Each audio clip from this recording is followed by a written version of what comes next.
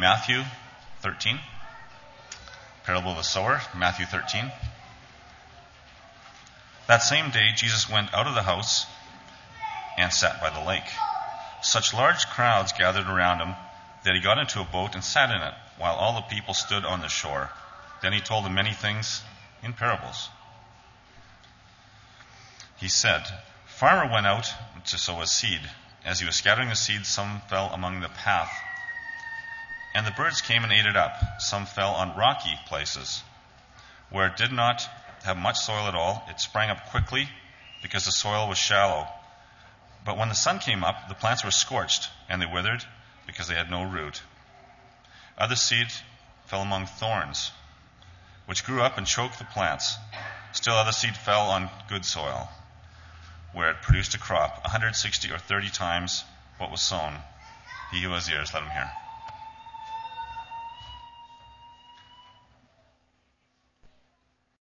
The book of Ephesians, chapter 1. Last week there was a piece of drywall up here on a stand, and we went through this passage, and we talked about all the blessings with which God has blessed us in the heavenly realms in Christ Jesus. And I remember at one point I was standing over here, and I turned and I was making the point about how many of them there were, and I turned around and I said, "There's 1, 2, 3, 4, 5," and I started counting, and I realized there was way too many to count. So I stopped counting, and I just said, "Oh, okay, I'm done counting." But we continued to talk about all those blessings with which God had blessed us. And after the lesson, I was standing over here out of the aisle, and Cameron Wise, who is, how old is Cameron? 7. Thanks, Trev. Cameron Wise comes over to me, and he's got big glasses. He walks over and he goes, "Kelly, there were 18 of those blessings on the board." Because after I finished counting, he kept counting, obviously. And so he had it down. He nailed all those blessings. And I was so blessed by the fact that Cameron did that. Not only was he listening, but he was thinking about the blessings with which God has blessed us. And indeed, you look at this first chapter of Ephesians, it's wonderful as Paul lays out all these beautiful blessings. And I didn't make a big point of this last week, but you notice in verse 3, he says, "Praise be to the God and Father of our Lord Jesus Christ, who has blessed us in the heavenly realms with every spiritual blessing in Christ." That is the theme verse. Like, clearly, that sets us up for all the blessings that are going to come. And it's just so beautiful that he does that. Well, there was an assignment last week. And I'm not going to look for a show of hands or anything of all of those who did the assignment, but I gave you an assignment. I said, I want you to read through verses 3 through 14, and I want you to think about all of those blessings, all 18 of them we now know, and think about what this means for your life. What does it mean for you that you have been blessed in this way in Jesus Christ? Because the blessings are profound. And they're significant. And they should have meant something to us. Well, I'm not going to ask you to raise your hands and shout out the blessings and what you received from them. But I have asked 3 people if they would come and if they would share with us the kind of things that this passage has meant for them. And so I'd like for Carrie, if she would, for Carrie Clark to come first. And she's just going to share for us some things that she thought about with reflecting on verses 3 through 14 of Ephesians 1 and the blessings that she has received. Thanks, Carrie. There's advantages and disadvantages to going first, I think.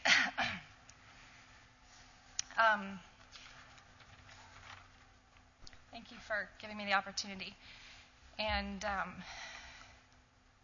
I pray that you don't hear me, but that you'll see past my blunders to see God and what He's done for our family.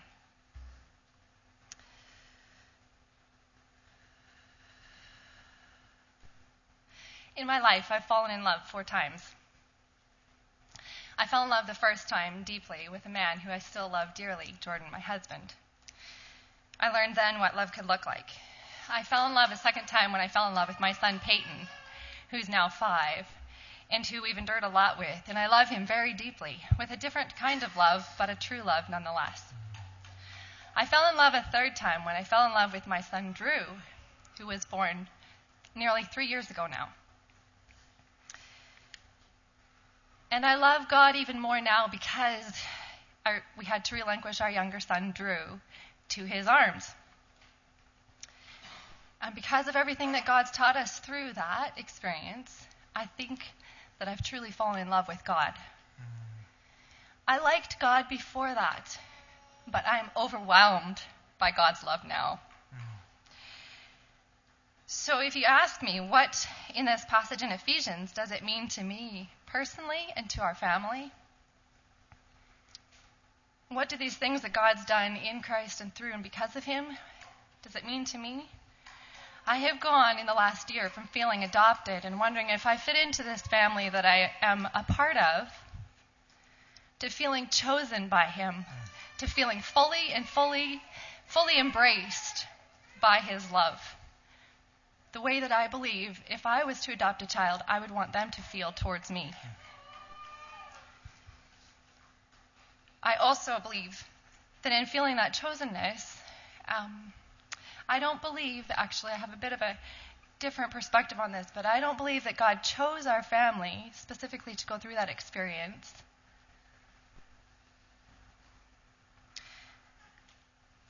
But that because he chose us to be part of his family, his sufficiency has guided us through this. And so when I look at the passage that Kelly read and blessed all the spiritual blessings that we have through that passage, I tell you this story of what it means to be part of this family and to be part of those blessings. If I was a parent walking along and I had a child who was a toddler just taking their first uncertain steps, yet to take any on their own, and they reached out to take their own steps, pulling from your embrace, you would let them go, but you wouldn't let them go without knowing what was going to happen to them. You'd know that they would likely take uncertain steps, and so you'd hold on until they were ready to let go. They take their first uncertain steps, and as they go, you watch them, proud to see them go, but nervous to see them falter. When they take the first stumble that must come, they stumble, they fall to their hands. You get down, and what do you do as a parent?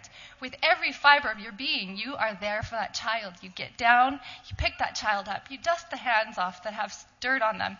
You inspect the cut on the knee that's cut. You take them inside, clean it off, put the Band-Aid on it, write a smiley face on the Band-Aid, and embrace them fully, letting them know they're okay, and you still believe in them. And then, when you're done comforting them, you help them. You get back up. You go back out. You hold their hand, and you walk again. And you encourage them along, and you say, I believe in you. You can do this. When you're ready, you let go. To us, because of the blessings God's given us in this passage, what it means to me is that God, in life happening, came around our family through you and through whatever means possible and fully embraced us, showing us what it means to be a part of this family of God. Because he chose us, because he adopted us, and more than adopted us, chose us, he has given us more than we could ask. Because we have redemption and forgiveness, I can claim that chosenness. Through him, he's made known the mystery, which explains the inexpressible joy Kelly was talking about, that I have felt more days than I have felt sorrow for my son. Praise the Lord. Because his plan is perfect, I have peace. Because he included me, marked me, and claimed me as his own, I belong, and I was made for his glory. And because of that, he guarantees my inheritance, and I praise God for that every day. And I'm grateful that he's holding not only my son Drew in his arms, but my family. Thank you very much. That was wonderful. Thanks, Gary. Next, Darce, you want to come and share with us? I asked Darcy if he would also talk about the same passages and just talk about what it means for God to bless him. And it's so wonderful to hear Carrie share. And it's so wonderful to know that the gospel that we've received in Jesus so directly impacts our lives. Thank you very much, Carrie.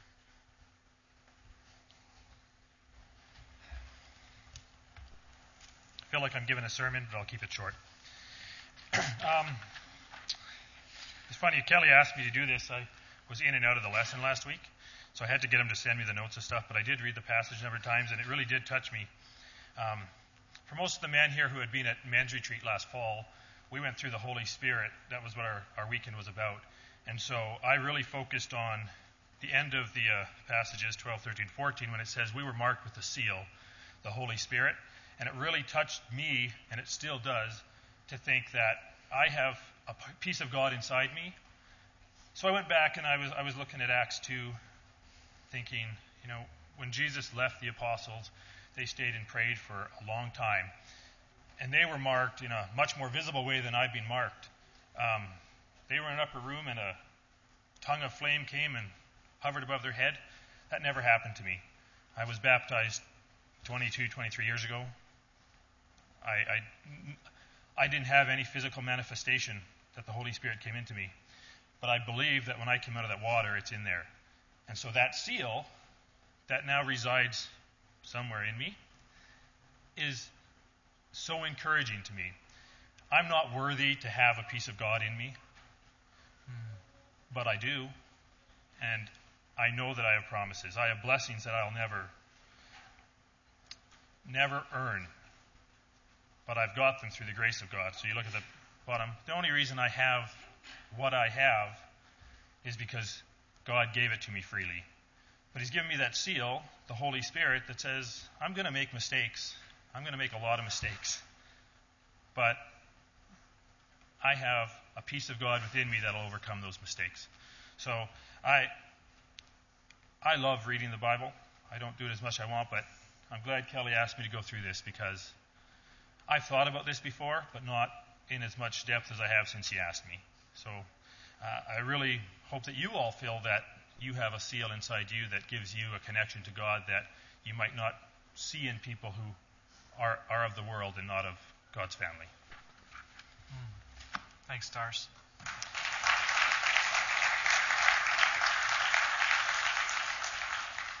One of the things I've noticed in both what Carrie said and what Darcy said is the notion of assurance, and how God, in giving us these blessings, has given us an assurance in Him, which is just so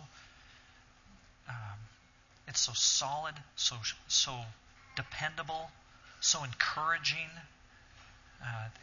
It's going to take us through some difficult times and hold us up because of His assurance. Last, I've asked Chris Bailey if she would come and share with us what was meaningful to her out of this passage.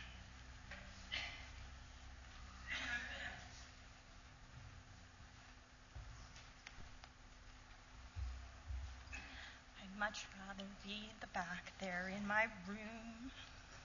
It's not always comfortable, but it's familiar. This is not familiar.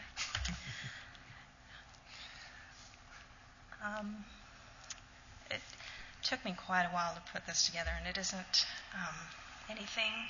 Don't turn me up too loud, Bruce. I will try and speak up so you don't have to do that. Anyways, these are just some thoughts that I've written down.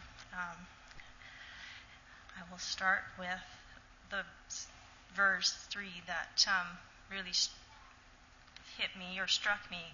Blessed be the God and Father of our Lord Jesus Christ, who has blessed us in Christ with every spiritual blessing in the heavenly places. God, the creator of all that is holy, beautiful, and pure, has not held anything in reserve. I am chosen. He has chosen me. It is not happenstance that I am His. He has been purposeful and active in wanting me. He, the God and creator of all that is holy, beautiful, and pure, wants me. Despite my warts, my weaknesses, my fickle ways, my ugliness, He wants me. Oh, the joy that comes when you know that you are wanted. Not only does He want me, but He also thinks that I am worth the cost of making sure that I am perfected. I am worth the cost to Him personally that it takes to make me holy and blameless before Him. The fact that the God and creator of all, the God who has all things at His command, thinks that I'm worth all this tells me that I am important to Him. The God and creator of all that is holy, beautiful and pure, thinks I am important. I feel important to him. He has chosen me, perfected me, and adopted me. God has not held anything in reserve. I am not a guest. I am his, and he is mine officially. I carry his name and the privilege of being heir to the King. I've been given privilege. The God and creator of all that is holy, beautiful, and pure has held nothing in reserve. The God and creator of all that is holy, beautiful, and pure has redeemed me through his beloved Son. He has held nothing in reserve. He has given it all. The most precious life of his only Son has been given for me, for my redemption. I am humbled. He has chosen me and entrusted me with every spiritual blessing, the greatest blessing being that of his gift of his beloved Son. He has entrusted me the gift of the redemptive power of his Son. God has held back nothing. He has risked it all for me. The creator of all, not only has he given all that is pure and holy for my inheritance as heir, but he has pursued me from the very beginning in order that he may give me every spiritual blessing. He has and does actively seek me. He loves me. He wants me, and I am important to him. I am humbled. As if the giving of his Son to die for me wasn't enough, he has guaranteed his precious blessings by sealing himself to me through his Spirit. I am unworthy, but God loves me and wants me. His amazing grace, his greatest riches that he has so freely given to me, calls me to task. What does that mean to me? Do I take my blessings and hide them away, reveling in my riches? No. If I am the person that I am called to be by the very nature of my inheritance, by the very nature of being called child and heir of God, I have no other response but that of upholding my Father's reputation and honor. The privilege of the blessings that I have received must not be hid away and hoarded. The grace that God has so freely shown me through his Son must flow through me if I am to truly honor my Father, my inheritance, and all that God has risked for me. It cannot be taken for granted.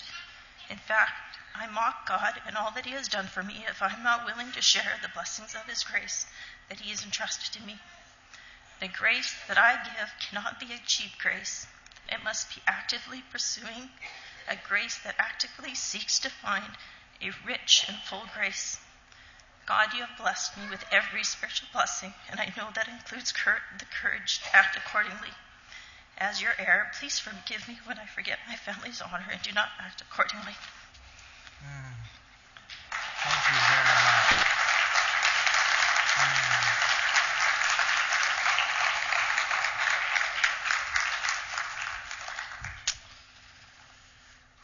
Wow.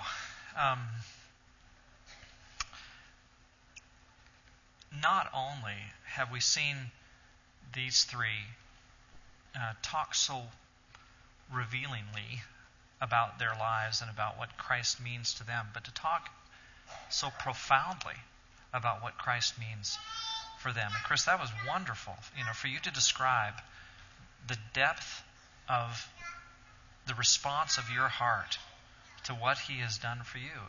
I mean, it's so wonderful to see that we have people, and I'm sure this is the majority of us, who take so deeply and think so deeply about the things that God has done for us. Is it not a blessing to be in Jesus? Is it not an incredible blessing to have received what we have from God? And it's indeed not just a blessing that is in the heavenlies, as he says in verse 1, in the clouds. But these are blessings that come right into our lives and that touch us deeply. So thank you very much to the three of you for sharing today the ways in which it impacts you for God to bless you. Now we could go again. I won't do this. I could go and say, hey, raise your hand and tell me all the blessings that you received in going through this passage this morning. I hope that you did this. I hope that you went through and looked at those verses this week and that they impacted you. And that you had to think seriously about what it means for you to receive these blessings in Jesus. If you didn't, then please do that this week. I think you'll be greatly blessed if you take that opportunity. But let me just finish this way. If we have received these things in Christ, and indeed we have, our lives are not the same. They can't be the same if you have received the blessings. When God gives His people these kinds of gifts, when He can enumerate all 18 and say, this is what I've done for you in Christ Jesus, then every one of us should be able to look at who we are because of Jesus and have seen something so wonderful that it can't help but come out in us constantly. We have been changed. We've been transformed by what God has done for us. Which means that this is never just going to church. This is never just being part of a group of people with a common identity. It's that, but it's so much more than that. This special blessing that God has given us in Christ makes it possible for us to live the kind of life, because He has blessed us, that there is no people on earth who should be living the kind of life we have received, except for those who, like us, have received it. Now, doesn't that make you want to take this wonderful life that we have in Jesus and share that and make that available to others? We have this beautiful foundation that God has laid, and we have a chance to say to our world, this is for you too. Oh, I pray we do. Let's pray together. Lord God, thank you. Thank you for the privilege and the blessings, every spiritual blessing being ours in the heavenly realms in Christ Jesus. Thank you that we are yours. Thank you that we're chosen. Thank you that we're made holy, blameless in your sight. Thank you that we receive the gift of the Holy Spirit. Thank you for forgiveness. Thank you for redemption. Thank you for the foreordaining of us in you. Thank you for the rejoicing that is ours. Thank you for the mystery that has been revealed. Thank you, God, that we stand as a part of this fellowship in you. Oh, we praise you and we thank you this morning, Lord Jesus. It's in your name we pray. Amen. Let's stand and sing with grateful hearts this morning.